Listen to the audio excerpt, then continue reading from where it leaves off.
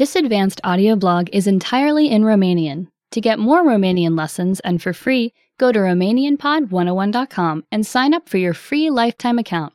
Signing up takes less than a minute, and you'll find more great lessons just like this one. In addition, you'll find a transcript of the audio blog in the first comment of this blog. Advanced Audio Blog Season 2 Lesson 11 Top 10 Romanian Books Wasted Morning.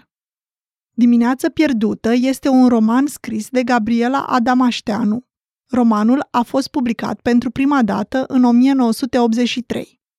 Personajul principal este o femeie în vârstă și săracă pe nume Vivica Delca, care a îndurat un șir nesfârșit de necazuri care au chinuit România între primul război mondial și anul 1999. Este o povestitoare pasionată care bârfește și discută energic cu oamenii din localitatea sa, dar, în același timp, este și o bună ascultătoare, lucru care îi permite lui Adamașteanu să ilustreze prin intermediul dialogurilor societatea românească de la acea vreme. În perioada de timp în care are loc acțiunea romanului, au loc schimbări dramatice în averile păturilor sociale din România. Toate personajele din Dimineață pierdută, fie că sunt oameni avuți sau nevoiași, cinstiți sau plini de înșelăciune, se confruntă cu această schimbare seismică, iar Adamașteanu îi reînvie creând astfel un portret viu al societății românești din acea perioadă dificilă de pe parcursul a 70 de ani.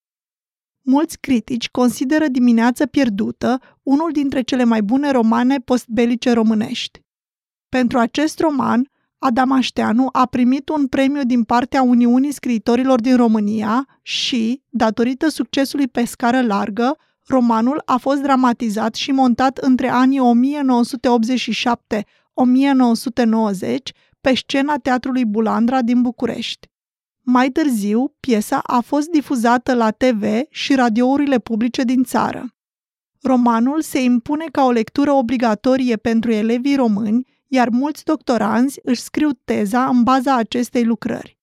Romanul Dimineață pierdută a fost de asemenea publicat în Estonia, Bulgaria, Ungaria și Israel.